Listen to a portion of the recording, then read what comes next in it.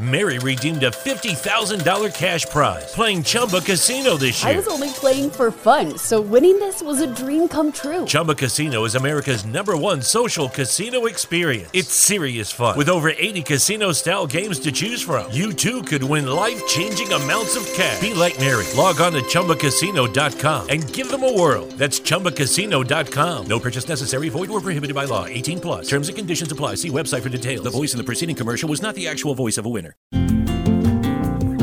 It's wintertime. When temperatures go down, the likelihood goes up that your furnace and other appliances go down with them. So don't risk a costly replacement. Stay comfortable with coverage on the appliances you depend on most with the Service Guard Appliance Repair Program from Black Hills Energy. It's peace of mind in a plan. Visit blackhillsenergy.com/sign up to learn more. What's going on, everybody? Welcome back to Inside the Five. It's Will. Stuff. And it's Griff. In today's episode, we're going to be talking about the World Series, a little NBA news, NFL trade deadline reactions, as well as NFL Week 8 recap. What do we say, boys? Let's do it.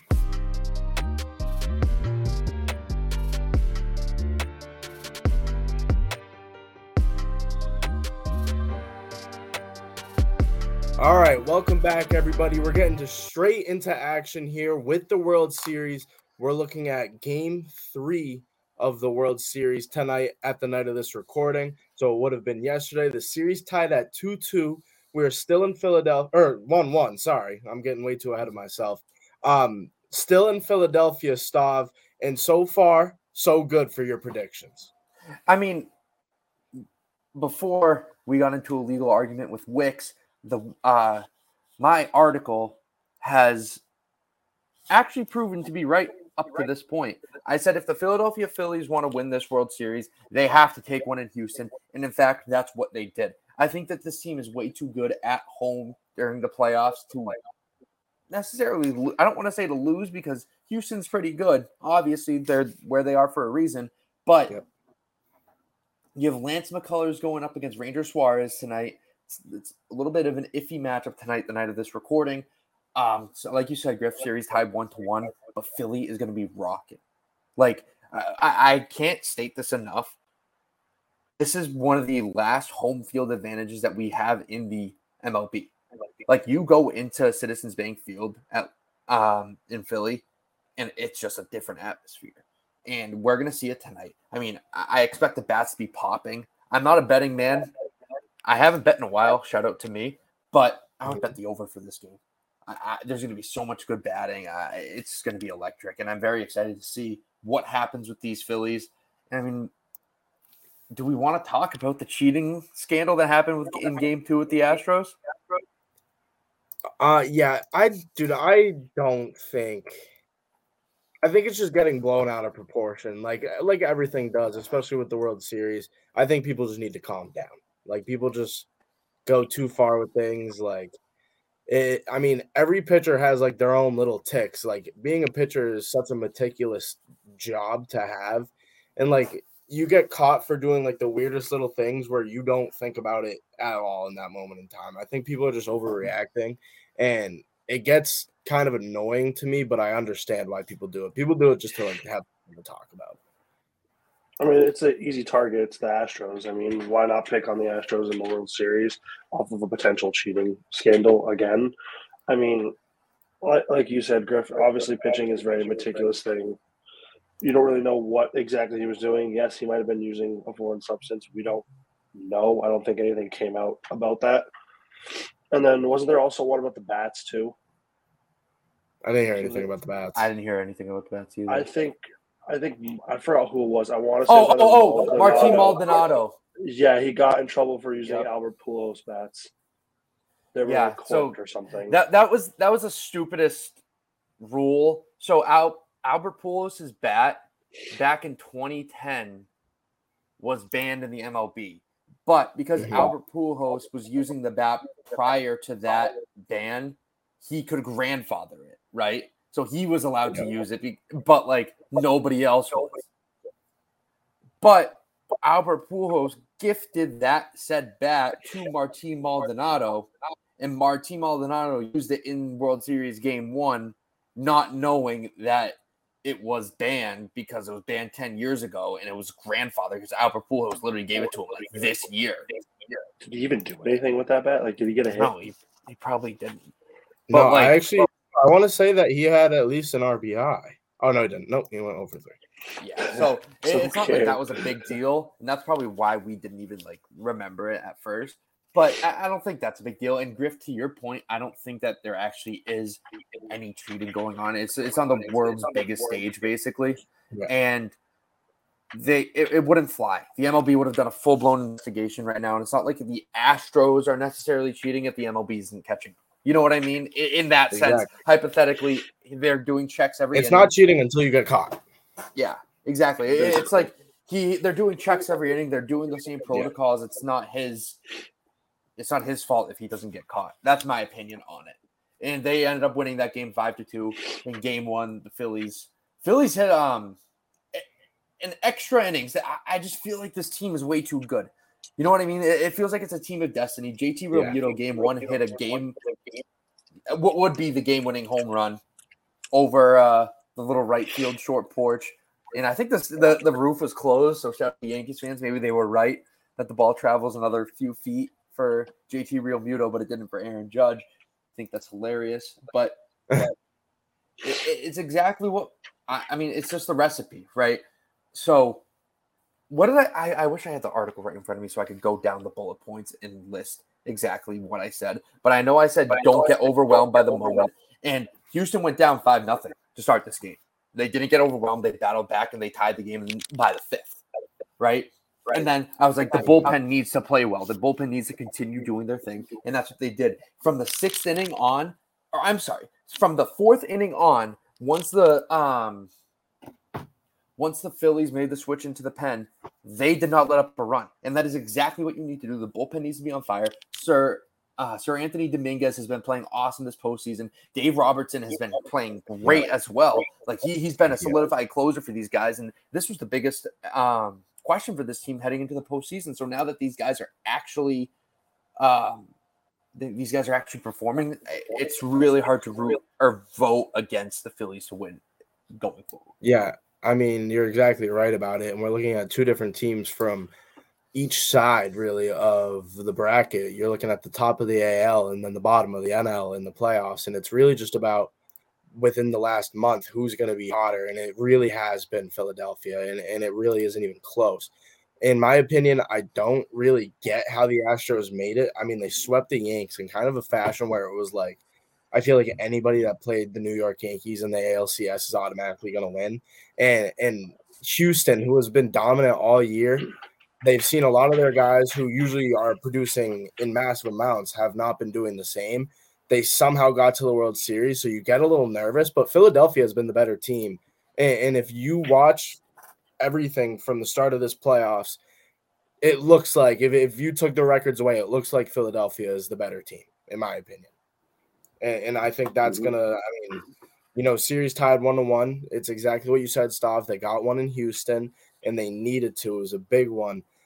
Game postponed, which, I mean, was an absolute I hate that. Yeah, I don't think that games should be postponed in the World Series. I think if you have to start at 1 a.m., you start at 1 a.m.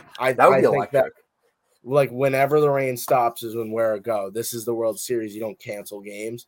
But the next game being played the next day gives another day of rest for pitchers, by the way. So that's going to be a whole different, like, kind of change up thrown towards managers. Who's on the bump? Game 4, game 5 now. It kind of helps out with the rotations. Everybody is rested one more day. I don't know if that could hurt or help Philadelphia, but with such a veteran team, I think the day off helps Houston a lot more than it does Philly. I think Philly's trying to ride all the momentum they have. Oh, exactly. I mean, obviously, these next 2 games for Philly are probably the most important games of the series going forward. If they can take at least one, if not both, they're in a position to win very quickly, especially against a very good Astros team. Yeah, I mean, can't say it better myself. How about let's hop into some NBA news? Steve Nash, I feel like we've been saying this forever. Steve Nash got fired, and I said this should have happened, 4 4 months ago, 5 months ago. We've been saying this since like last season. Yeah. So And long ago. it whatever. I about time. I feel like this was Yep. coming within. And another thing. All right, hold on.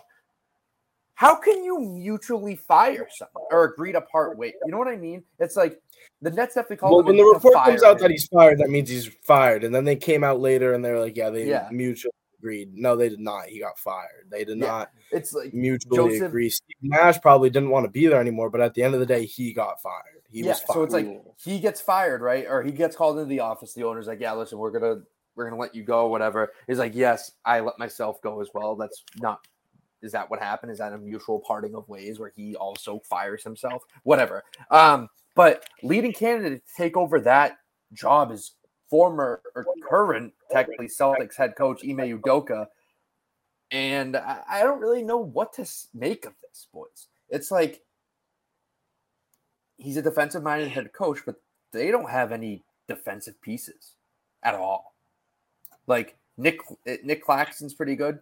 Ben Simmons, obviously, but like other than that, it's like, well, I don't trust Kevin Durant to get me a stop. I don't trust Kyrie Irving to get me a stop when it matters. And there's way too many attitudes on that team where they're gonna. I actually think they're gonna end up blowing up the team before the deadline. I don't see this team going anywhere. I hate that. I'm a bit confused about is if they go out and they hire Ime Udoka. When does he start? He's serving a year-long suspension from the Celtics that he was a part of. He's no longer a part of this franchise.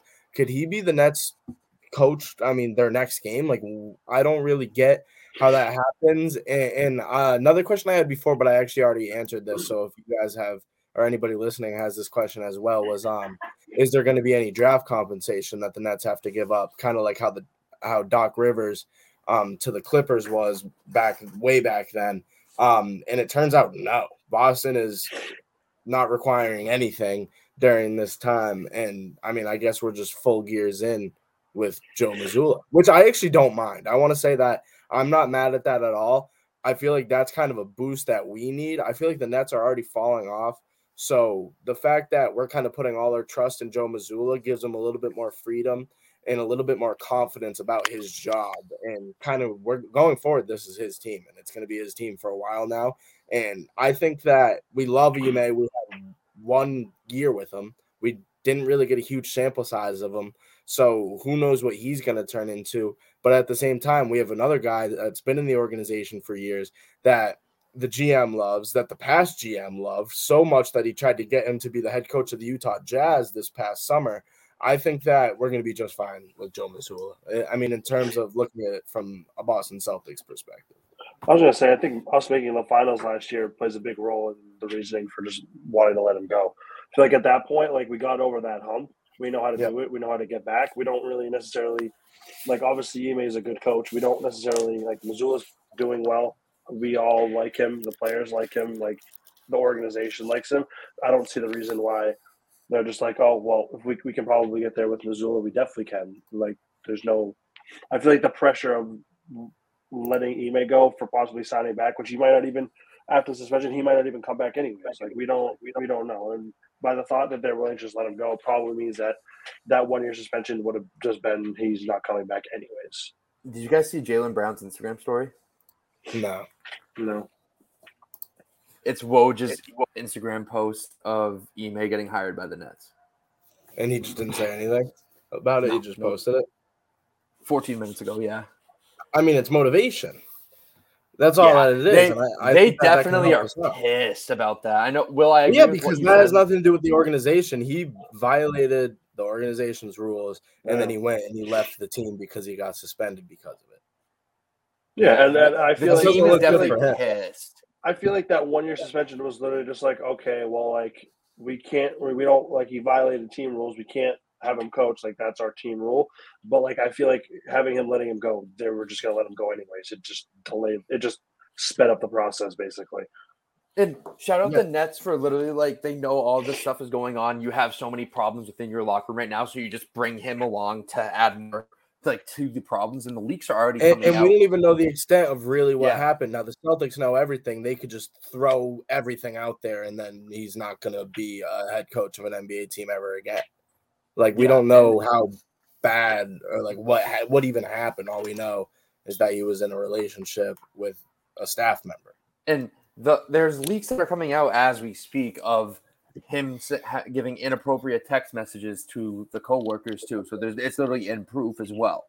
So there's a lot of things that are going on that we don't know and we can't really comment on at the same time. But there's a lot, and the Nets are literally just willing to overlook that. That just proves how much of a garbage. I don't even think they thought about it because the GM Marks over there has been with Ime when Ime was in San Antonio, and then he brought Ime to be part of Steve Nash's coaching tree under Steve Nash. So I mean, he just is in love with this guy. He doesn't care about what he did, and I mean, who knows how bad, especially with the world that we live in today. If he does anything that crosses any sort of line, he's done. And so not only I mean, that, it really just doesn't make sense for a team to make a move on a coach who's currently suspended for a year by a different team. Not only a different team, but I mean, an interdivision rival, and a bad blood rival. All the firepower to, I guess you could say ruin this guy's life if they want to, depending on how bad whatever he did was. And I like him, but who knows what he did? Like, this is February 1st is the first time that the Nets come to the Garden to face the Celtics. Yep. That environment is going to be so wild. Like, that is a game I really want to go to because of just how everything's going to be shaking up. The electricity, that's going to be a playoff game. That's going to be finals-esque game. I know, obviously, they're both in the Eastern Conference. I'm not dumb, but it's like the environment of Ime, Kyrie Irving returning, and all the rumors of Jaylen Brown, KD swap the first time in the Garden. That's going to be nuts. That better be like nationally televised. That better be ESPN's top storyline for weeks before. Yeah, I know. That's how you promote the NBA. It is going to be nuts, and it's going to launch kind of like an unnecessary rivalry between these two teams, and I think the Celtics are just going to pound them. I think that the Celtics, I mean, we're built to match up against the Brooklyn Nets at their best, and they're such a struggling team right now. Because if you compare our two rosters, I know Kevin Durant and Jason Tatum is like, you want to say Kevin Durant, we have a way better team than they do. And in February 1st, Rob Will is going to be there as well. I mean, hopefully. So I'm not nervous about the Nets. I also want to say that I'm not nervous about the Heat or the 76ers or the Bucks. Like we're the best team in the league. I'm sorry. I was going to say, I don't even think this changes anything with the Nets. No, it does. It doesn't. It really doesn't, because it's the same thing that's happening in Philadelphia is when you get huge personalities on one team that, I mean, the only people that we have seen succeed on this team are Kevin Durant when he joined the Warriors, which was, I mean, a superstar team, and Kyrie Irving in his first couple of years with the Cavs, when I don't want to say he was getting carried by LeBron, because in my opinion he wasn't, but he is a whole different man on and off the court than he was when he was doing dances on the sideline with the Cavaliers with J.R. Smith in like 2014, 2015. That's when Kyrie Irving was pure and just, I mean, purely focused on basketball. And I mean, there's a bunch of news going around with Kyrie Irving right now as well. Like, these things don't look good for an organization, and I promise, will not lead to any wins, especially in the playoffs. It never stops with Kyrie Irving. Like, I feel like everyone's in unison here when we talk about this. The talent isn't deniable. Kyrie Irving's one of the best players in the NBA. This can be said over and over again. It's just the baggage that he brings to a team, whether that be cancerous behavior in the locker room, just throwing everyone under the bus, as we saw in Boston, as we saw in Cleveland, blaming the coaches, as we've seen. He's been on 3 teams. He's been in the NBA for 12 seasons and has had 9 NBA coaches. That's ridiculous. That's ridiculous. And for one NBA player, a superstar player at that, a max contract type player, to be consistently having his name in the news for negative reasons, it's not a good sign. And then you bring in a coach who is in the news right now for negative reasons, along with another superstar in Ben Simmons, who doesn't play basketball anymore. He's afraid. Who's afraid? He's afraid of dunking. He's afraid of playing basketball. And then you have Kevin Durant, one of the best players of all time. And when Kevin Durant, he's used to having his name in the news. And when he's the most normal player on your team, there's something wrong. Like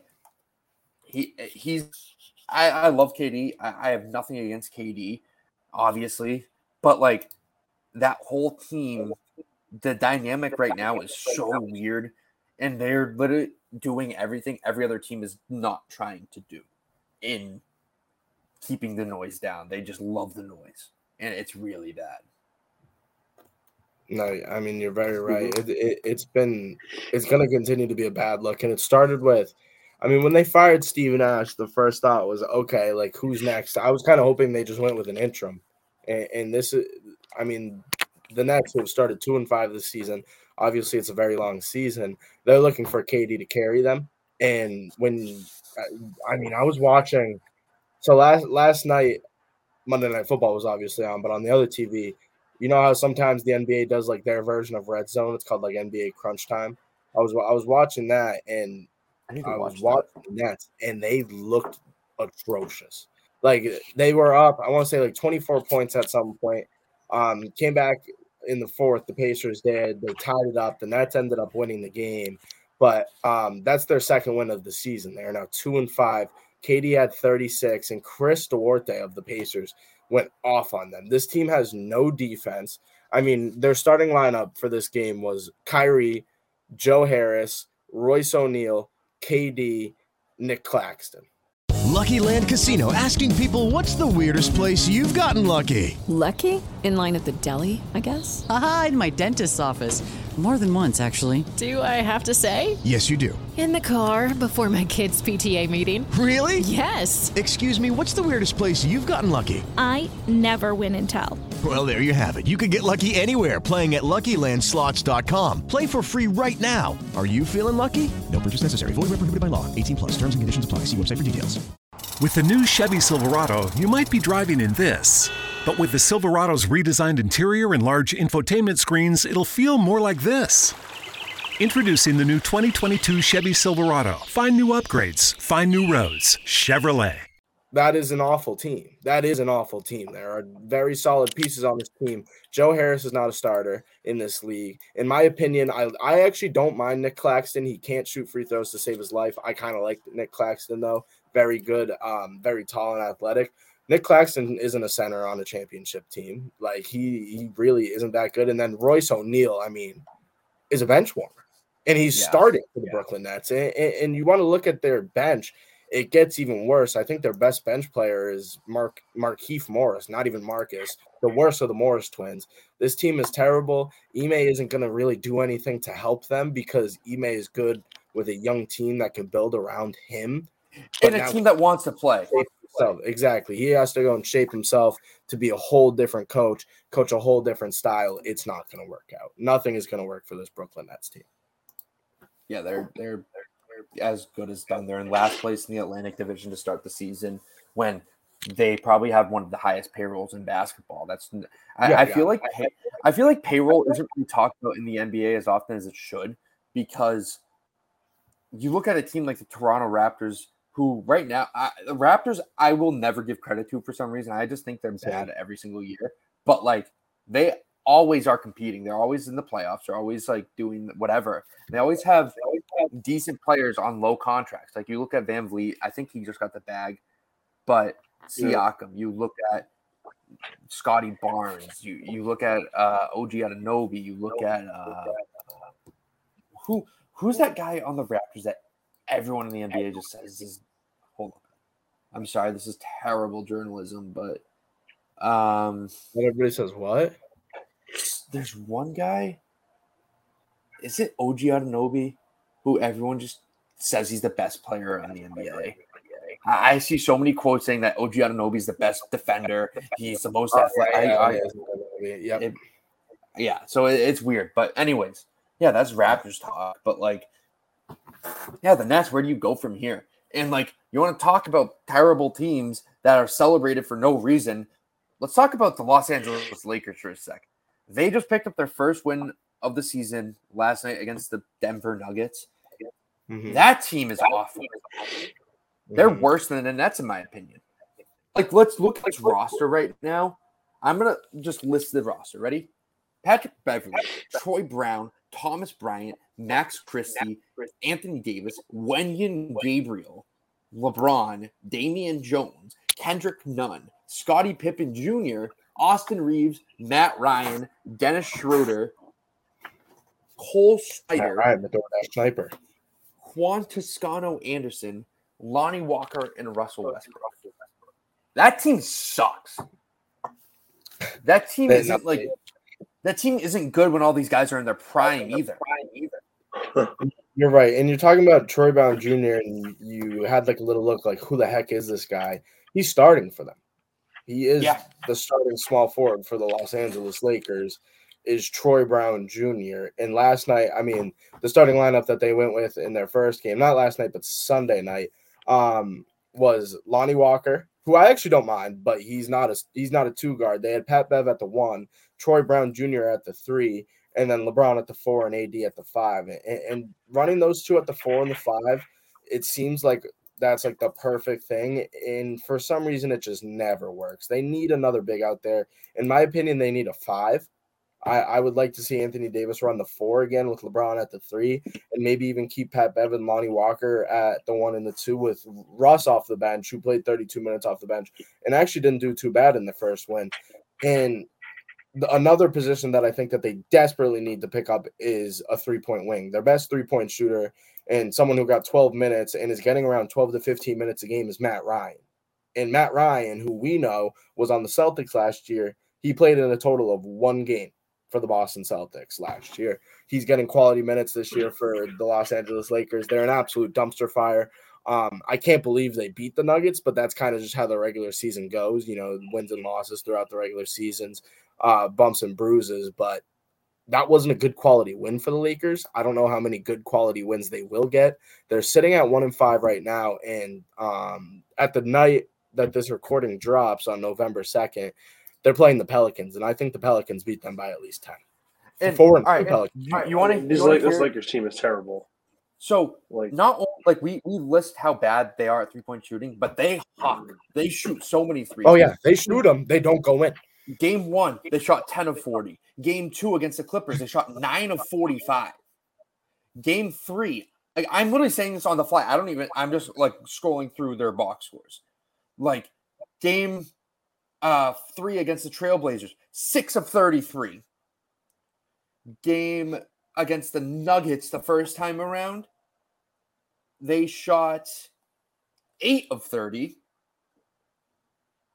And against the Timberwolves on Friday night, they shot 9 of 29. Yep. And against the Nuggets in the win, I bet they shoot better. I mean, they had to. Right? No, they shot 13 of 30. Actually, that's not even awful. That's actually so they shot 43%. Exactly, but they've been atrocious from 3-point. And when they're hitting them, like when LeBron or Anthony Davis didn't even shoot a 3, which is surprising. But Lonnie Walker goes 3 of 5. Matt Ryan goes 2 of 3. And Russ and Austin Reeves both go 2 of 4 from 3. Then you're bound to win. Like if Russell Westbrook is hitting his threes, then you're bound to win. And Matt Ryan getting quality minutes just sums up the Lakers team. Like you literally don't even have to explain anything further than that. If you just list Matt Ryan gets 15 minutes a game for the Los Angeles Lakers, you just know the state of them. Yeah, and I mean we've been looking at the East as Celtics fans naturally do, and you know. Milwaukee's up there. Cleveland, who we lost a tough game to, is up there. We are obviously up there. Toronto, Atlanta hasn't been too bad. And then you get around to the 500 teams like Philly and New York. But on the Western Conference, it's been a bit of surprise with the Portland Trailblazers being 5-1. And obviously there's a couple more teams up there like Phoenix 5-1. And then another surprise, in my opinion, the Utah Jazz at 6-2, who have a great coaching staff and a couple of guys who have kind of stepped up. And one of those guys being Kelly Olynyk on the Jazz in clutch time. He's shooting 100% from 3 in clutch time, and he has the 3rd most clutch time points. Clutch time being the last 2 minutes. I want to say within a single-digit game, last 2 minutes of the game. Kelly Olynyk has 20 points. He's shooting 100% from behind the line, which is insane. I hate Kelly Olynyk, by the way, for all of you wondering. But back to the Trailblazers, sitting at 5-1, and they've beat like quality teams. Now they've beaten Denver. The only loss they had was to Miami in a game where, I mean, this team is just so weird where Damian Lillard is obviously the best player on this team, but I kind of want to see Anthony Simons get the ball more. And I think this is the team that I was talking about with Shaedon Sharpe, their rookie. This is who I had at the beginning of the season as rookie of the year, kind of my dark horse. And he's not doing too bad over there. And if this team keeps winning, they make the playoffs like I said they could. I mean, averaging 9 points a game right now, that could be up for Shaedon Sharpe. The guards have been really carrying Portland. So I just wanted to throw them in this episode. Kind of a little shout out. They've been doing great. Nurkic averaging over 10 boards a game. Dame dropping 31 a game right now. They've been super solid in Portland. Another team I wanted to give a shout out to, especially in the Western Conference, the Utah Jazz. This is a team that there's a general consensus that this team would be the worst team in the NBA. Like them or the Rockets, obviously, certain teams that are rebuilding. But this team literally just traded away their two best superstars. Like Rudy Gobert, constant threat to be a defensive player of the year, and Donovan Mitchell, one of the best young stars in the NBA. One like a fan favorite too. Yep. And insert Lauri Markkanen averaging 23 points, almost getting 10 rebounds, and then Mike Conley getting 7 assists. It's unbelievable what they're doing. And this team, Colin Sexton, is playing how Colin Sexton needs to play, aggressive, and like just digging in and having like a great season thus far. Same thing with Lauri Markkanen, as I said, Jordan Clarkson. Like this team is better than the Lakers. They're way better than the Lakers. You're right, Stav. And a reason why they're better than the Lakers is because you look at their starting five and you're like, wow, the Lakers would pound them, right? But you look at these, not even second string, but third string, and then when this team is fully healthy, when their rookie center, Walker Kessler, comes back and Rudy Gay comes back, this team is going to be set. And I'd like to see a lineup where they go small ball at some point this season, where they have Conley, Clarkson, and Sexton out on the court at the same time, and then you throw Markkanen, the two big white guys, Markkanen and Olynyk up top in the front court. This team could actually get very dangerous just with their depth. They have Nickeil Alexander-Walker on their team, who was on the Clippers prior. Shai Gilgeous-Alexander's cousin, by the way, Canadian. I don't know why I threw in that he was Canadian, but he is a very good option. We're also seeing Ochai Agbaji get a few minutes a game. I want to see him get ramped up. They have Talen Horton-Tucker coming off the bench, and if the Lakers kept Talen Horton-Tucker, this is the perfect example. If the Lakers kept Talen Horton-Tucker, he'd be starting for them right now. And he's coming off the bench for the Utah Jazz. The Utah Jazz have really put together a strong, deep team with, I'm going to say, 0 stars on this team, maybe 1 all-star if they want to throw a bone to Jordan Clarkson or maybe Lauri Markkanen this year. But, I mean, I don't expect this team to really slow down and miss the playoffs. I expect them to kind of be in the bottom half, maybe around 5 or 6 seed this year. But they've been very good, and it's been due to coaching with their new head coach. And it's been a large part, in fact, I kind of relate this to my Seattle Seahawks, who we'll talk about in a little bit when we get to the NFL. This is just a deep team with no stars, and nobody cares who's getting the buckets as long as they get the buckets. They're actually a very fun team to watch. They are very fun to watch. Griff, you said it best. They're getting the buckets too. They're shooting 46% as a team, which is awesome. And they don't turn the ball over. And it's a good brand of basketball to watch. I agree with you. And like, I'm a big fan of Colin Sexton. I think he kind of got the short end of the stick with what happened. He just got hurt. He got hurt. Yeah, in the Cavs he got hurt and he was done. Yep. And he was a star for them in his first year or two in Cleveland. And everyone loved Colin Sexton. He's one of those guys he's a Marcus Smart-esque player where he's going to bring the energy on the defensive end. He's going to drive to the cup. He's going to make plays for his teammates. And that's exactly what we're seeing in Utah right now. I mean, just the splits right now, Lauri Markkanen, although he's averaging almost 23 points, you have Jordan Clarkson averaging 17, Kelly Olynyk averaging 13 points a game, Colin Sexton also averaging about 13 points, and he's also getting his assists. He's getting some steals as well. He's doing his job. He's a great defensive guard. And a great defensive guard, Colin Sexton. They're not turning the ball over, other than Kelly Olynyk for whatever reason averages 3 turnovers a game, which is wild. But they're not turning. They're playing good basketball. They're a well-coached team. And Griff, I agree with you. I can see this team sneaking into the playoffs, maybe even like a 5-6 seed. And I might lock them into the play-in game, although it's early in the long season. You're right. But I say with that being said, how about we move into the NFL universe? By the way, guys, happy November. No Shave November.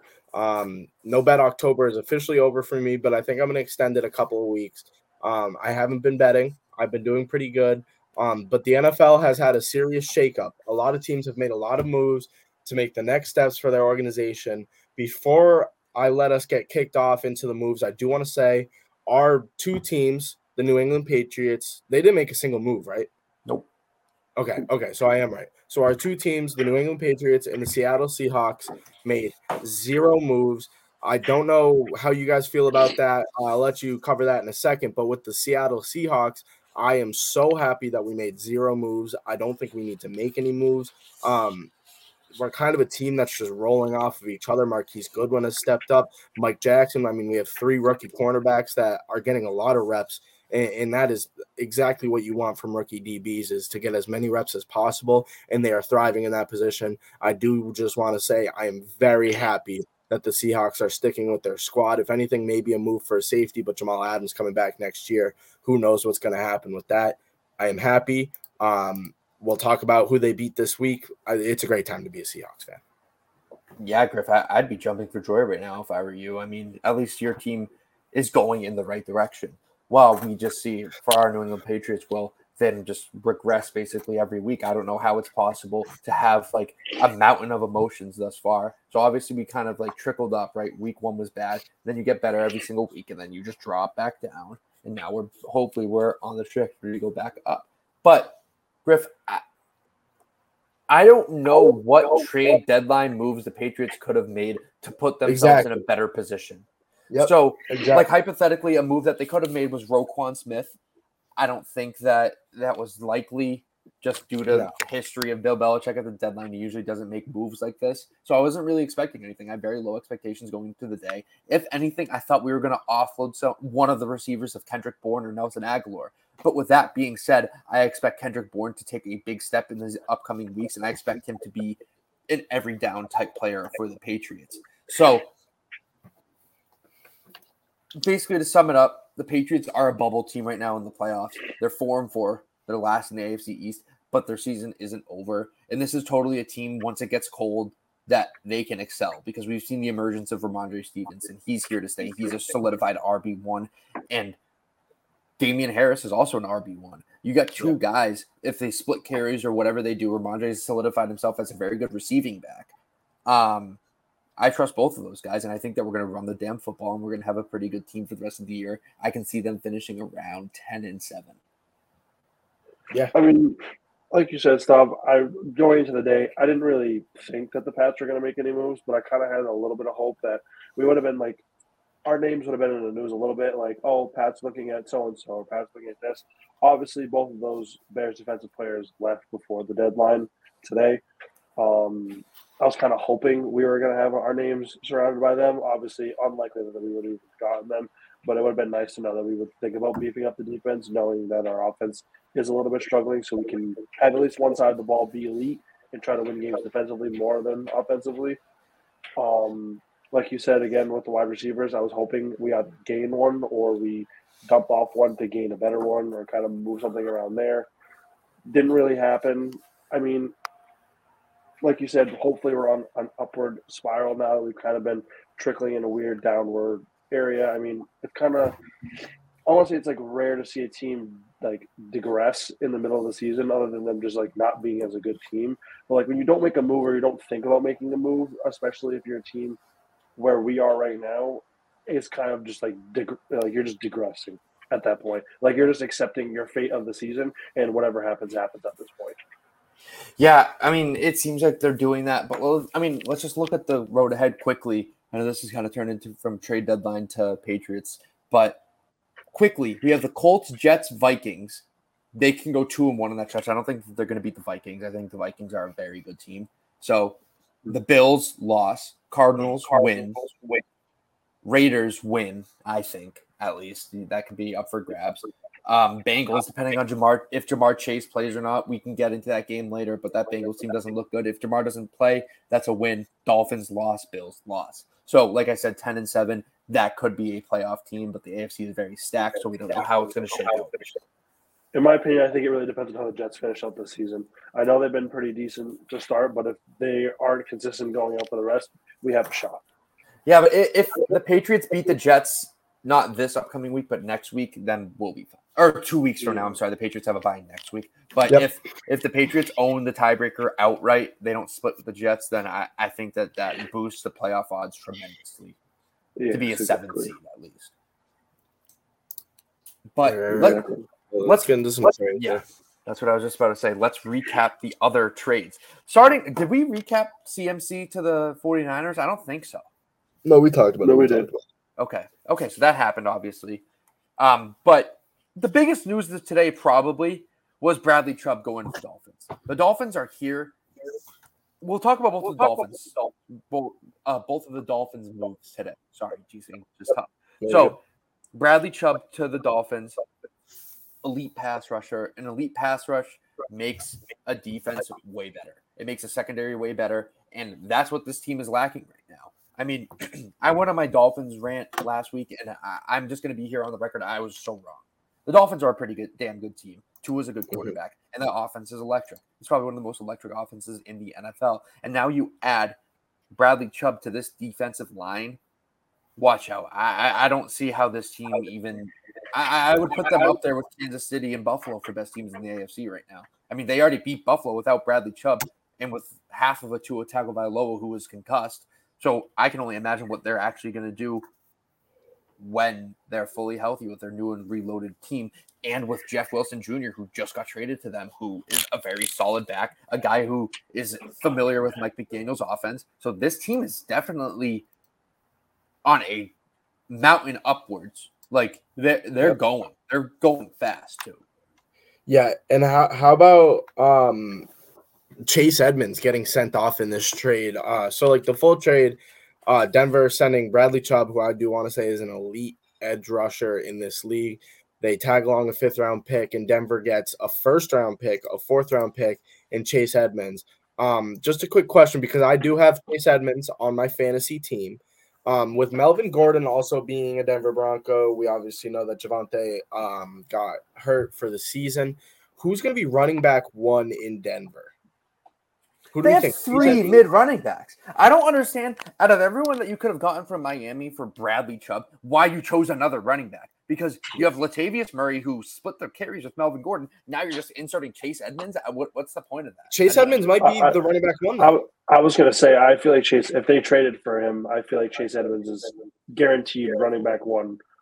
Mary redeemed a $50,000 cash prize playing Chumba Casino this year. I was only playing for fun, so winning this was a dream come true. Chumba Casino is America's #1 social casino experience. It's serious fun. With over 80 casino-style games to choose from, you too could win life-changing amounts of cash. Be like Mary. Log on to ChumbaCasino.com and give them a whirl. That's ChumbaCasino.com. No purchase necessary. Void where prohibited by law. 18+. Terms and conditions apply. See website for details. The voice in the preceding commercial was not the actual voice of a winner.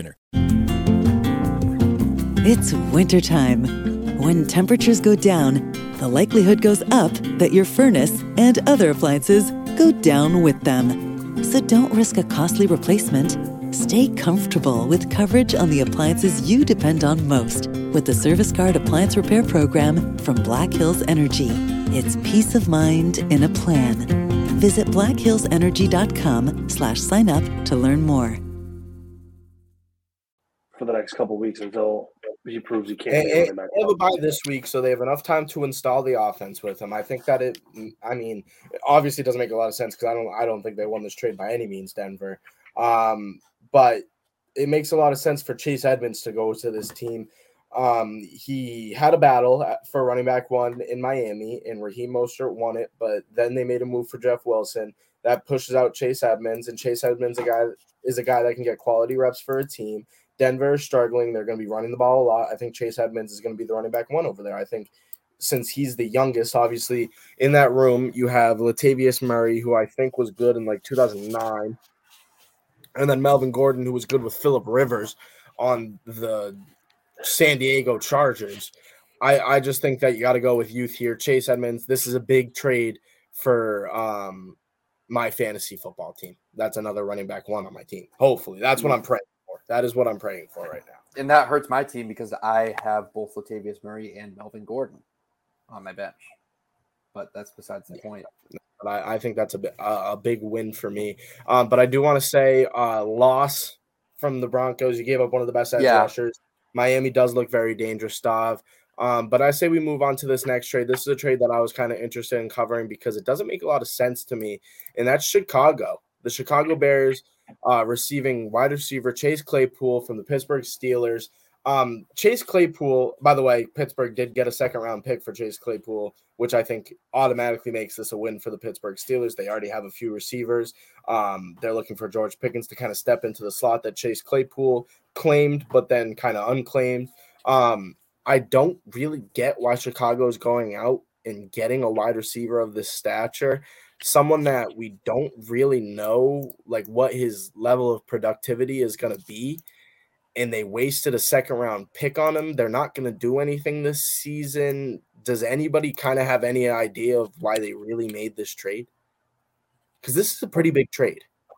Like, yes and no. Like, I understand the Steelers side of it, like, completely. Like, obviously, we've been hearing that, like, during training camp, George Pickens was going to, like, start taking over his reps because he looked good, and he is good.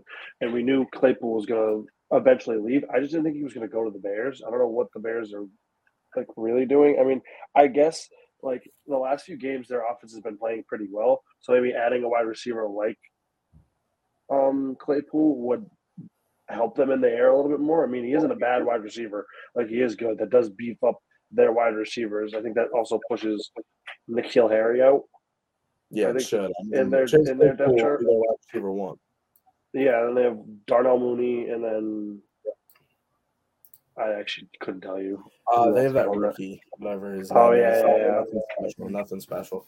Yeah. Velus Jones. Velus Jones. And then, I mean, I guess that makes your offense more dynamic, but they lost defensive players.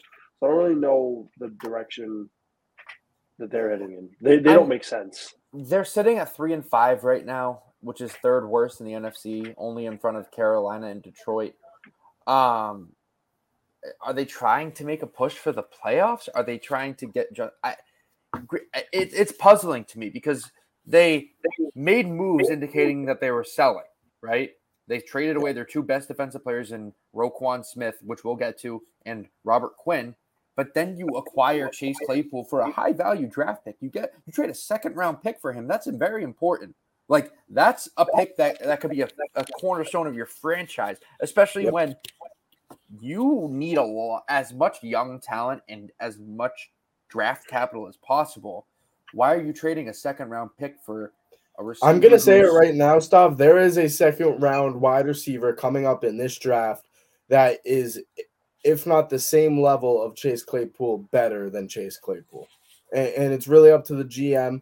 They've been very unsuccessful, in my opinion, in drafting of wide receiver talent.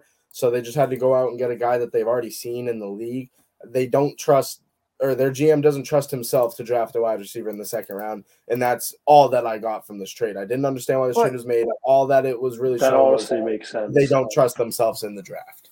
But I agree. But at the same time, you could have traded that second round pick for a better receiver. Because Brandon Cooks was on the block. Like he was good as gone basically from Houston, but they didn't deal him for whatever reason.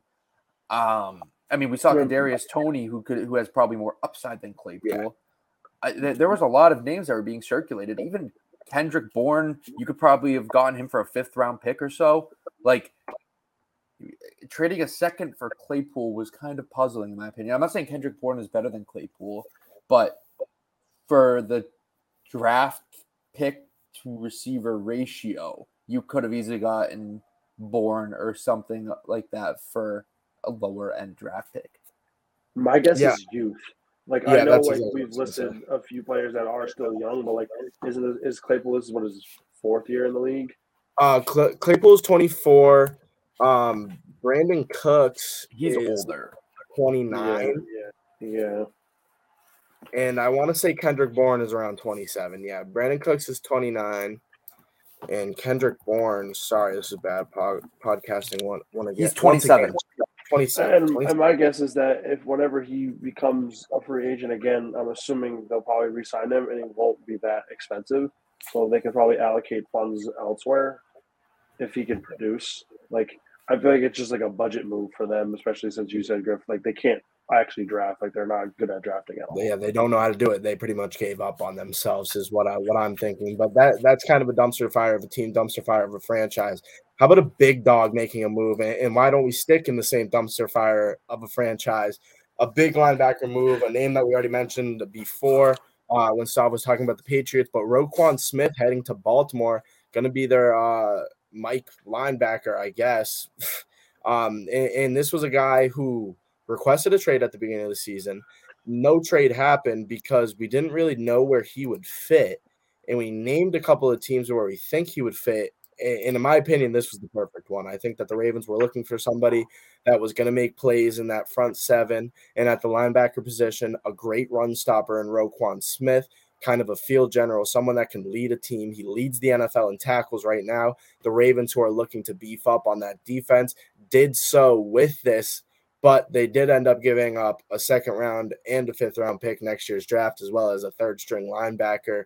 Overall, Stav, though, gaining Roquan Smith, losing a 2nd and a 5th rounder, do the Ravens win this trade? And what do you think would have to be the result of the Ravens season to really, really justify that they won this trade, if you say that they do? I think when you're in win now mode and you acquire a Pro Bowl-esque player at a lacking position, some may say, that you win the trade automatically. But with that being said, the Ravens defense hasn't been awful, but it really hasn't been great, right? Mm-hmm. Like, I'm pulling this up as we speak. Okay, why is this stat? Okay, this is bad journalism. But Roquan Smith is a game changer. Like, I don't care about the stats. He's a sideline-to-sideline linebacker. He can cover tight ends. He can cover running backs out of the backfield. And when you're playing in a physical or AFC North, you need guys like that. You need guys who can fill the gaps. You need guys who can make plays, especially against physical running backs, as we saw in Cleveland, as we see in Pittsburgh with Najee Harris, and as we see in Cincinnati with Joe Mixon. You have good running backs. You need linebackers to be able to stop them. And now you pair him with Patrick Queen, and your secondary is okay. Your secondary is pretty good. You have Marlon Humphrey. Yeah. You have Marcus Peters. You have a good team. You have a good secondary, and I do think Baltimore made the right decision here. I didn't really see this coming, though. I didn't expect the Ravens to make this move, but they did it. They're in win now mode. They probably saw what happened last night, this trade happened before Monday Night Football. Yeah. What am I saying? But they probably saw that Jamar Chase was out. They probably knew that the Bengals would be lacking a little bit, and now you just pick up more talent to gain more ground in the division. This is their division to lose. Yeah. I feel like this is just a Ravens-esque trade. I mean, it's nothing like the Ravens to acquire an absolute star at middle linebacker. I mean, what else can you say? I mean, the Ravens are notorious for always acquiring nasty defensive players. This is literally right up their alley. Yeah. I mean, it's a move that they needed to make. And, they have Patrick Queen at that position, but the style of defense, that they run, they need 2 solid ones. They went out, they got someone that, in my opinion, is better than who they already had in Patrick Queen to pair up with him. I overall think that this is a good trade for the Ravens. He's on an expiring deal, by the way, and the deal is if he doesn't sign back after this year, the Ravens will receive a 3rd round pick as well from the Bears. So if they don't do anything this year, hypothetically speaking, this is in the future, if they do nothing this year and then they lose out on Roquan Smith, he signs somewhere else in free agency, then the Ravens pretty much gave up a 2nd rounder, a 5th rounder, and a linebacker for a 3rd round pick. So, I mean, I think that's where we'll really see if they won this trade. First off, if they do anything this year, and second off, if he ends up signing back with them, which I think he will in the offseason. But, everything in free agency is really up for grabs, and we're so far away. So it's going to be a long time until we really see the result of this trade. I do have one more trade that I want to talk about before we get into a Week 8 recap, and that is between the Jags and the Falcons. Wide receiver Calvin Ridley going to Jacksonville, going to Duval for a 5th round and a 2nd rounder for next year. Calvin Ridley facing a 1-year suspension. I want to say, first off, I had no idea that you could get traded while you were in the middle of a league-wide suspension. Second off, like, cool, I guess. I don't know why you would make a trade for somebody that can't play this year. It doesn't make sense to me. I mean, you're buying low, I guess. Yeah, I guess you buy at his lowest peak, right? Like his trade value probably would be a lot higher. What they probably are looking at is like, all right, we stink this year, even though they had some upside, but they solidified their running back room. Travis Etienne is that guy. They probably trust Trevor Lawrence, and they acquire Christian Kirk. So you're probably thinking to yourself, okay, we can get Calvin Ridley to be a wide receiver 1. You look at everywhere around the league. I've said this so many times this week, but when you get a young quarterback, a wide receiver 1, they become 10 times better. Look at Buffalo acquiring Stephon Diggs, the steps that Josh Allen took. You look at Miami this year acquiring Tyreek Hill, the steps Tua is taking. You look at Joe Burrow and Jamar Chase. You look at all these guys getting young, talented receivers, and they take that next step. So they assume that maybe Calvin Ridley could be that wide receiver 1 to make Trevor Lawrence take that next step. I guess it's not even that bad of a gamble for them, to be honest. I mean, hypothetically, he's unable to come back. Like, they didn't lose that much, but like, yeah, kind of weird because he went to the team he bet against. In the last time that he played football, he was electric. I mean, coming into the next season, we were like excited to see what he was going to do, and he obviously got suspended while betting during having an injury on against the Jags. Against the Jags, yep. So I don't know. I mean, that's something we'll see next year. It's just kind of crazy how a blockbuster trade isn't going to affect this season at all. And that's kind of why I really didn't understand. But you're right. I mean, they bought low, but I mean, did they even really buy low? I feel like they could have got the same deal in the offseason. A 5th rounder and a 2nd. They gave up the 2nd rounder. Yeah, but for the year after he's next played. year, yes. So like this year they didn't give up that 2nd rounder because they're not going to have him, but next year because they'll have him, they give up. I guess that makes That's a how little I'm more looking at it. This is a future trade. Yeah, exactly. This is a future trade. Hendricks. All right, but I don't really have anything else to cover. I've been looking through these other trades. You know, there's a few other ones. Nothing really that special. Like Hawkinson to the Vikings was that's a good trade for them. Vikings, yes, that was a big one. W for that. He looks like a Viking as well. How about an interdivisional trade between the Vikings and the Lions? Something that you don't see that often. We did cover low-key Naheem Hines to the Bills is a big move for them. But how big? I feel like Naheem Hines is like. I mean, I feel like Singletary and Hines are like the same person. Yeah, it's like low key, but I feel like they're going to use Hines more as a receiving back than they are Singletary. Maybe. I mean, I think it'll be split reps, which will be good for them because the style the offense that they run, where they kind of replace the run game with those little dump downs. So you're right. It's they got rid of Zach Moss, who was kind of a real like ground and pound guy, just didn't fit on the team at all. I think that this is a trade though that the Colts didn't really need Hines.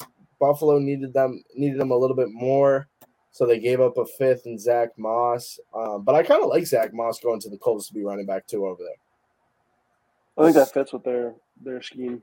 Yeah. I think it's just a scheme fitting trade. I think that trade to me is pretty even. Yeah, it's one of those that it's like we look at it and it's like, oh shoot, the Bills get richer, but in reality, it's like, we'll see what happens. I'm not like shivering my timbers over that. All right. All right, let's do a little Week 8 recap. How about we fly through some of these games as well? Because some of these games sucked. A lot of them were well. We already have a pretty long episode, so let's get it started here on Thursday night. We got the Ravens and the Bucs. The Ravens pulling through 27-22. The Buccaneers now fall to 3-5. The Ravens at 5-3 obviously made a huge move for their defense. Lamar Jackson once again carrying this team. He had 2 in the air. He ran for 43 yards. Gus Edwards has kind of emerged as potentially the running back one for this team. In a big game from tight end Isaiah Likely, Massachusetts native, Coastal Carolina alum. So he's one of my favorite guys in the league. A touchdown from him, 6 receptions, 77 yards. But the Buccaneers, guys, I mean, they look awful. Yeah, I don't know what to make of them because everyone was healthy for the Bucs. Like receiver-wise, they have Mike Evans back, obviously. Julio Jones played. Godwin was there. The running backs were playing. Their defense was – it doesn't make any sense to me why this team sucks. Are we just going to chalk it up to Todd Bowles being a bad coach? I don't really know. But with that being said, the Bucs not making any moves at the deadline is also kind of confusing. Like in hindsight now, I know this happened on Thursday night, but Bucs are screwed. They're like basically in last in that division. Yep, they are. They are. And a Tom Brady-led team, I want to say this is his final year. Actually, you know what? No, this isn't his final year now with everything that's gone on. He's here to stay for a few more years. But they don't look good this year, and I don't know how the future of this team looks as well. So I'd be nervous if I was a Buccaneers fan about the future of your ball club. Tom Brady regrets leaving New England. I don't know if you guys saw. I wonder if he leaves. Like no, he should. He probably should. He should go to San Francisco. He should go to San Francisco. But he went on his podcast this morning and went on like about a 5-minute rant about how Bill Belichick is the best coach of all time, and that he's seen how important this second all-time wins is for him and all this stuff, and he like got choked up and stuff, and I'm like, yeah, he definitely regrets it. Yeah, but I mean, he won a Super Bowl, so yeah, exactly, it makes sense. But how about we move on to the next one? Yep. A home game for the Jacksonville London Jaguars at Wembley Stadium ended up in a loss to the Denver Broncos. This game was a game between two teams. By the way, I woke up at 10:30 a.m. on Sunday, and I was like, damn, I missed the first quarter. Didn't really miss much, though. This was a game of 1-yard touchdowns, like galore. Latavius Murray ran for 2 yards. He was the first score of the game. The last score of the game. But in the second half, Melvin Gordon ran 1-yard touchdown. Travis Etienne, 1-yard touchdown. Latavius Murray, 2-yard touchdown. And really the only good drive of this game was that final drive by the Broncos, and it wasn't even really that fantastic. Two mid-teams, the Jacksonville Jaguars, who started off 2-1, now 2-6, and the Denver Broncos 3-5. I mean, I'll let you guys talk about this game. I don't have anything else to talk about this game. Yeah, I have nothing other than honestly, let's just go to the next game. In the next game, another game that I don't really want to talk about, but how about a last-minute field goal or a last-minute touchdown to get into – this is such a weird game, sorry. To get into overtime, Younghoe Koo gets it done in OT, however, with the 41-yard field goal. The Falcons beat the Carolina Panthers. The 4-4 Falcons, first place in the NFC South. Well-deserved. DJ Moore literally fumbled the bag so hard. I mean, I don't even blame him. Like, you look at what DJ Moore's gone through in his career in Carolina, it's really been abuse. And when you catch a big touchdown and when you've been playing well with this quarterback, you're going to get excited. And for those who don't know, he took off his helmet, which is a 15-yard penalty, and which would have been the game-winning PAT, was missed because it was backed up. But at the same time, what's it, a 35-yard field goal? You got to make that. Wait, so they take it from the 30. It would be a 47-yarder. In Atlanta, too? Yeah, it's inside. If you're an NFL kicker, you got to hit that. I mean, you're a professional. And it's Eddie Pinheiro, who's, I mean, has a great leg. But, I mean, that's a 15-yard penalty. You start at the 15, so that's another 15, 30, right? You take it 7 yards back. You add the 10 yards for the end zone. That's a 47-yard field goal on an unsportsmanlike. That is crazy. Yeah. For a PAT, that's crazy. And, like, if we're actually diving into the rule book, he wasn't on the field to play when he took off his helmet. Where was he? He was out of bounds. But where, he was in the back of the end zone. Oh, yeah. Yeah, no, you have to be on your sideline. Okay. So there was some fine lining that I saw Panthers fans, like, dissected. Yeah, I was just people trying to, find something. Yeah, but it's whatever. I mean, the Falcons win, even though they're not even the biggest storyline of this game. which is kind of funny. But PJ Walker's been playing well. Shout out him. Yeah. Yep, he definitely has. All right. So the next game? Yep, next game. Thank you. How about we got a little Cowboys-Bears, a little 20-point stomping from Dallas. Dallas sitting at 6-2, tied for second in the NFC Beast. We'll talk about it in a minute. But Justin Fields ran for 60, threw for 151. In my opinion, week in and week out, he's been getting better. 2 touchdowns. They let him throw the ball 23 times. He completed 17 of them, threw for 2, didn't have a pick. But I mean, at the end of the day, Dak Prescott really has come back and has been amazing. I know he threw a pick, but he added 2 touchdowns, 250 yards in the air. He ran for 34. And how about Tony? Lucky Land Casino, asking people, what's the weirdest place you've gotten lucky? Lucky? In line at the deli, I guess? Aha, in my dentist's office. More than once, actually. Do I have to say? Yes, you do. In the car before my kids' PTA meeting. Really? Yes. Excuse me, what's the weirdest place you've gotten lucky? I never win and tell. Well, there you have it. You can get lucky anywhere, playing at LuckyLandSlots.com. Play for free right now. Are you feeling lucky? No purchase necessary. Void where prohibited by law. 18+. Terms and conditions apply. See website for details. With the new Chevy Silverado, you might be driving in this. But with the Silverado's redesigned interior and large infotainment screens, it'll feel more like this. Introducing the new 2022 Chevy Silverado. Find new upgrades. Find new roads. Chevrolet. Fucking Pollard. I wasn't going to swear, but Tony Pollard went off. 3 touchdown day from him. 131 yards without Ezekiel Elliott. The receiving corps showed up in this game, and this was a full-blown Dallas Cowboys win where, I mean, the whole team was on. They looked very, very good in this game. Well, it's a good win for them, especially heading into the bye this week. They big win, break, and then they're ready for a gauntlet for the rest of the season. I know they got to play the Eagles one more time. I mean, that's going to be probably the biggest game of the year for them. Yeah, I mean, the Tony Pollard's a better back, in my opinion. No, he went off this week, but Jerry Jones continues to just hammer the fact that Zeke's the RB1 down the throats of every single reporter in the entire world. But Tony Pollard's a very talented back, and I feel bad for him. Like, imagine doing what you just did. I mean, and this isn't something that he's new to. Every single time he gets opportunities, he plays very well. And Jerry Jones just keeps denying what he's doing for whatever reason. Like, if I'm Jerry Jones, I look at Tony Pollard like I can get this guy probably for cheaper. And he just looks at Zeke because he doesn't want to be wrong about Zeke. But Tony Pollard's going to get a bag wherever he goes next year. He's a good running back, and I am very happy to have him on my fantasy team. All right, next game. Dolphins versus Lions. Dolphins won this game only by 4, but it felt like it was a lot more of a point differential.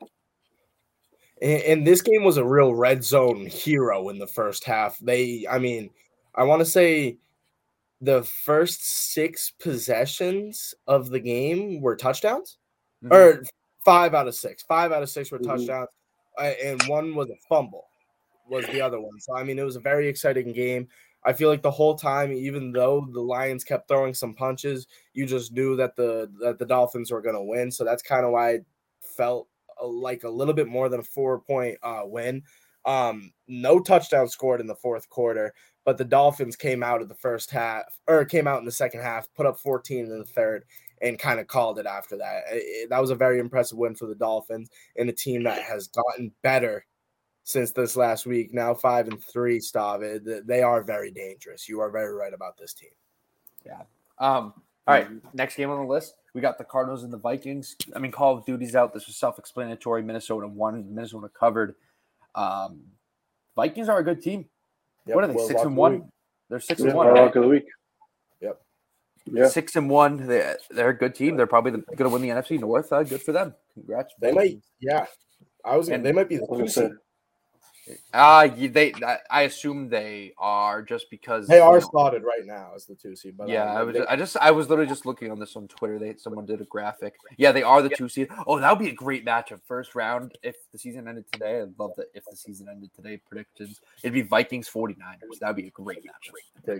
Great game. And then Griff, if the season ended today, the Seahawks are home against the Giants again, which is perfect.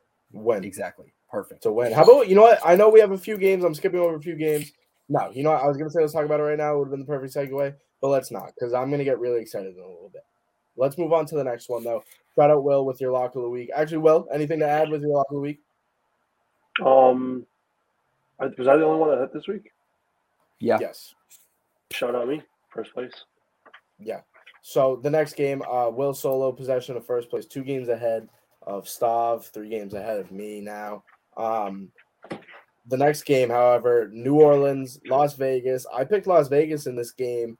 New Orleans came out 24-0, and the Raiders looked terrible. I mean, just absolutely awful. And it's the games where they can't get Devontae Adams involved, and then somehow Josh Jacobs just doesn't do anything again because they only give him 10 carries, a guy that should be getting 16 to 20 a game. Devontae Adams had 1 reception for 3 yards. The 2 guys that have been carrying them in their 2 wins, whenever they lose, these are the 2 guys that don't get any production, and it's 100% on the coaching staff over in Las Vegas. Yeah, it's tough. How do you get shut out against the Saints? It's embarrassing. It's embarrassing. A high-powered offense. They have a high-powered offense. By definition, if you look at the players on their team, they have a high-powered offense. And not only that, too, they didn't even get their high-powered players involved. I mean, Josh Jacobs had a terrible game. Devontae Adams only had what I'm saying. Reception. So that's when they lose. Devontae Adams and Josh Jacobs, they don't give them the ball. You need to force the ball to these guys. 10 carries from Josh Jacobs should be illegal. If Josh Jacobs was on my team, he's getting 20 carries a game. Yeah. Like literally last week. That's what he does best. That's what he's there to do. And we see offenses do it all the time, with different forms of running backs. But there's a lot of running backs that need to get touches to get into the rhythm of a game. One of them being Derrick Henry, who did this past week. It just really doesn't make sense when you're supposed to be a run-heavy team and you just think that you don't have to do that. I mean, it's the dumbest thing that an NFL coach could do. And the Raiders don't have that smart of a head coach over there. So they have in years. So yeah, and I mean, I love the narrative. Like we always see these mostly in like Boston fan base articles and stuff. Like Bill Belichick sent Josh McDaniels to the Raiders so they would self-destruct. Like, no, he didn't. No, he didn't. That just didn't happen. Like, I think those are so funny whenever like people just say that that Belichick's behind Josh McDaniels sucking as a head coach, even though then he's going to come back and he's going to be the offensive coordinator, and they're going to make the playoffs and make the AFC championship. I saw that on Twitter the other day. They were, it was the literal exact thing. Like Bill Belichick brought him over to Las Vegas to fold over that franchise so they didn't have any problems with wild card seedings, so he could come back. He could be the offensive coordinator. They sneak into the wild card and they're nasty. That is what I saw on Twitter from a Boston sports account. On the 5 account, I unfollowed the account. I mean, it was one of the dumbest things I've ever heard. I think those are so funny. That's something that like somebody on 98.5 would call in and say. Yes. From the car. Yeah, it's Steve like from the car. Yeah, Steve from the car. You guys remember that? Steve that was electric. You're on hold for 30 minutes, dude. No, it was like an hour. No, dude, it was so much longer than that. Because I remember I was actually in the car, and then I went home and started playing MLB The Show, and then they took my call. So it was so long. It was about Celtics. It was about the Celtics. It was the Celtics. It was the Bucks series. Talking about the Celtics, and you just came back. Yeah, I'm like, I am getting my call in. This is not fair. That was nuts. But wait, before we move on to the next one, how many times has everybody called into Sports Talk Radio? Twice. Will, none? I've actually never called in. I've called in once. It was once. But that's about it. I've thought about it, but like... What did you call in about? Also just lose brain cells listening to them. It was... when was it? It was spring break last year. And I was talking about the Red Sox. And I was talking about I think I remember you the moves they needed to make, and I just literally went on there and I was like, I gave like a step-by-step thing, and then they didn't agree with it, but then they went into like the next section of the Red Sox and literally just said everything that I said. They love doing that. They love doing that. Sports Talk Radio in Boston has a lot of good rep.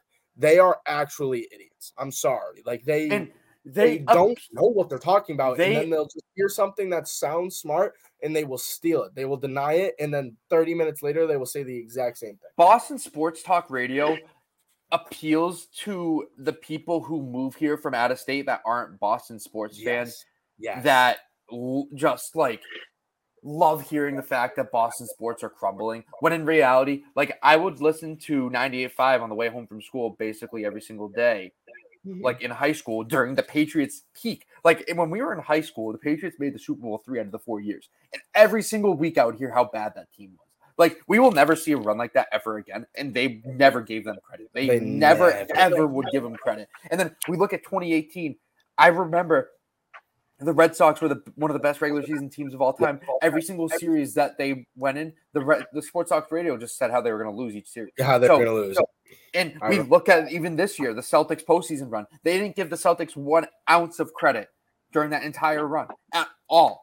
They just sat there and bashed them. And it doesn't make any sense. Yeah, then we lost. They were like, they deserve to lose. Yeah, it's like you make the finals and face one of the best teams of all time in the Golden State Warriors, and you lose, and it's a disappointing season. All they talked about was how disappointing of an end that was. Not really. You lost to the Golden State Warriors. How are we talking about how LeBron James, like, when he willed that team to the finals, no one was saying how bad that team, or like how they didn't deserve that, all this stuff. It's like, they never give credit where it's due. Like, I understand shitting on the Red Sox this year when they suck, but no matter what they do, they'll never be satisfied. And like I said, it only appeals to the people that don't like Boston sports.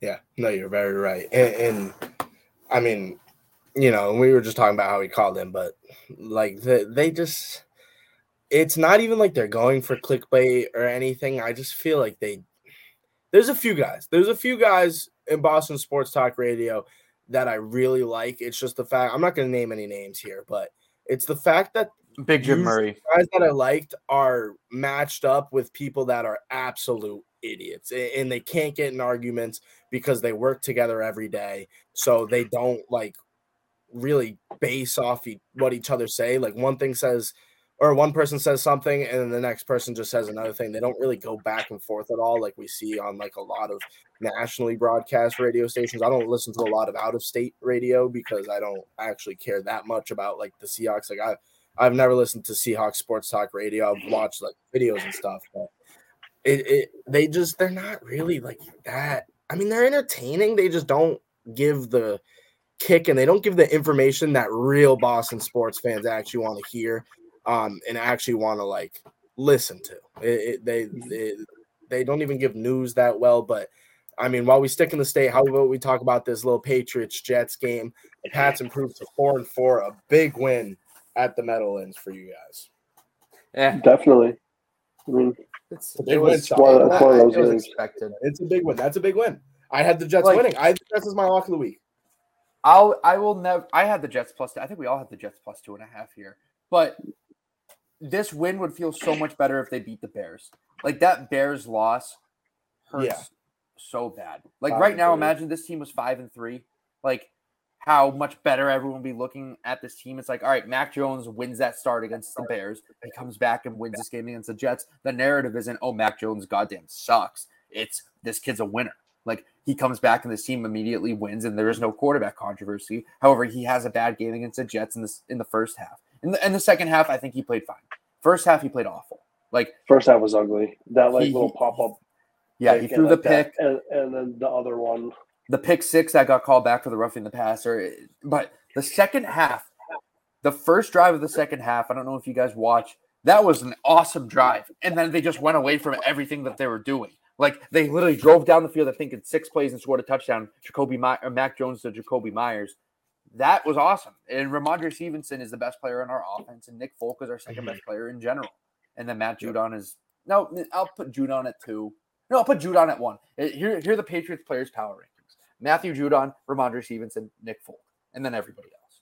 Like and Jack Jones. I'll put Jack Jones at 4. He deserves. But who goes above who? Zappy Mac. Mac. I'm sticking with Mac. Okay, I think that I'm going to ask you every week.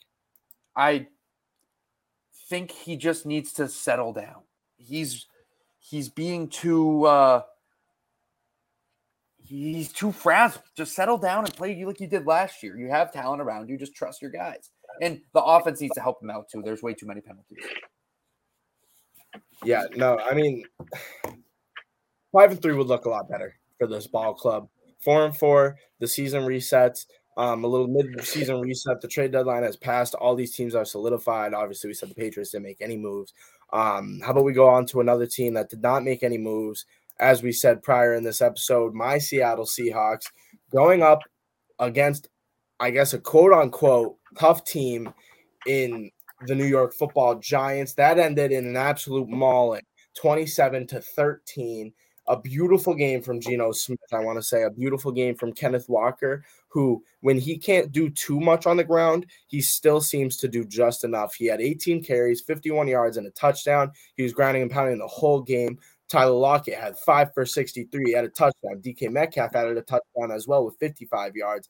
And Marquise Goodwin, who has really kind of come into form as exactly who he was on that San Francisco 49ers team when he was very, very solid. To be our slot guy, an Olympic sprinter, Marquise Goodwin, who was making many plays for us down the stretch, has been fantastic. I also want to say we have a big tight end issue, and it's the fact that we have 3 tight ends in Parkinson, Will Dissly, and Noah Fant.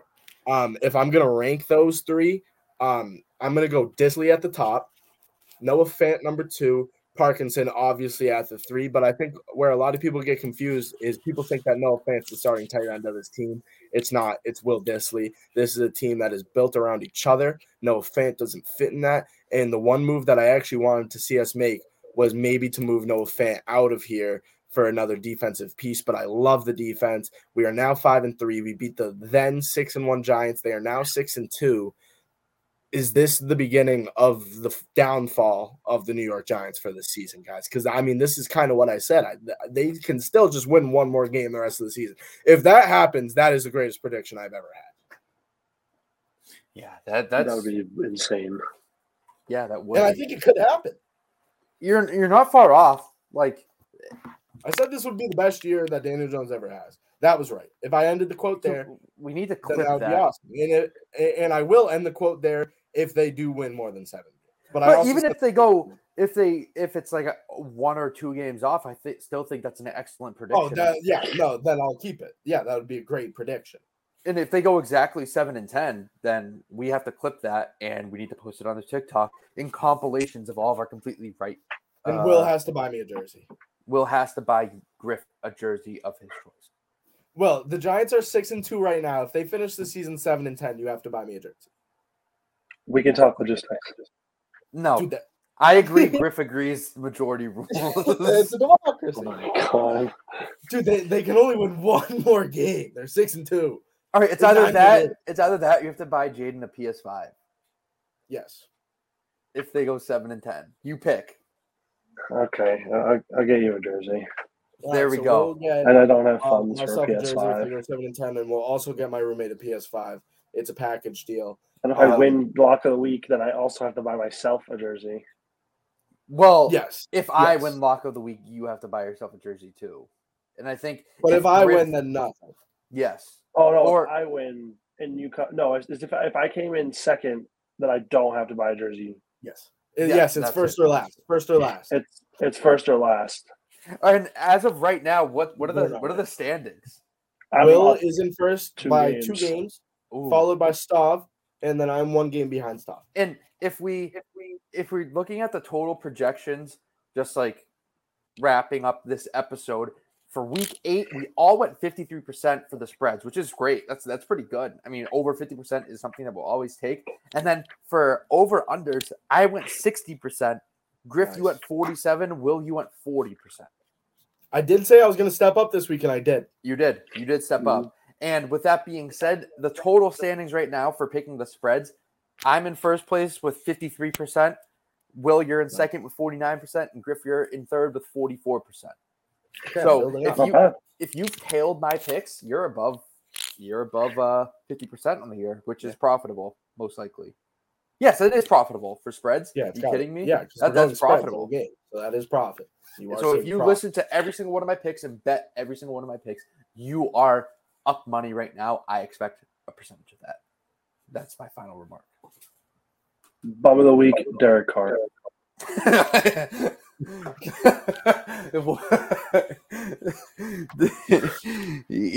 of the week, Derek Carr. You heard it here. My bum of the week, since we're doing that, I kind of forgot about that. Zach Wilson, he sucks, and he had the worst quote post game. He literally like, I don't know if you guys heard this, but he was like, that he was asked about the losing streak or whatever against the Patriots, and he's like, "We'll see these guys in 3 weeks." Yeah, you will.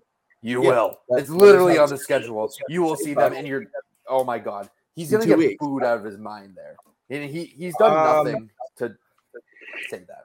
That's like when Jaron Duran's like, if you're not a fan of us now, you're not going to be a fan of us when we're successful. It's literally I don't know why Jaron Duran ever said that. My bum of the week.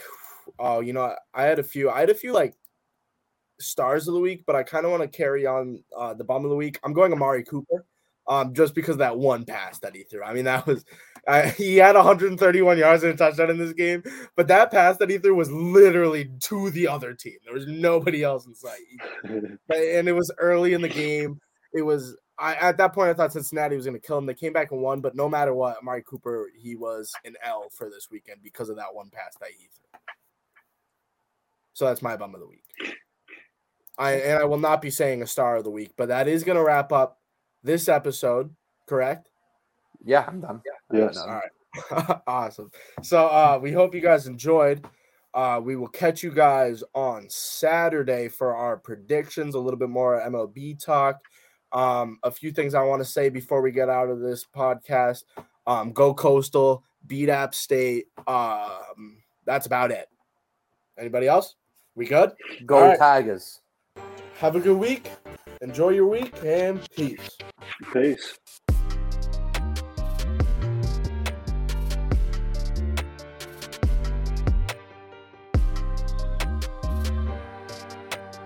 Mary redeemed a $50,000 cash prize playing Chumba Casino this year. I was only playing for fun, so winning this was a dream come true. Chumba Casino is America's #1 social casino experience. It's serious fun. With over 80 casino-style games to choose from, you too could win life-changing amounts of cash. Be like Mary. Log on to ChumbaCasino.com and give them a whirl. That's ChumbaCasino.com. No purchase necessary. Void where prohibited by law. 18+. Terms and conditions apply. See website for details. The voice in the preceding commercial was not the actual voice of a winner. Hi, I'm Maria. And I'm Mike. And we're Team Ready. Black Hills Energy knows your home is where your heart is, so they want you to be ready. It's all about keeping you safe, prepared, and making your home as energy efficient as possible.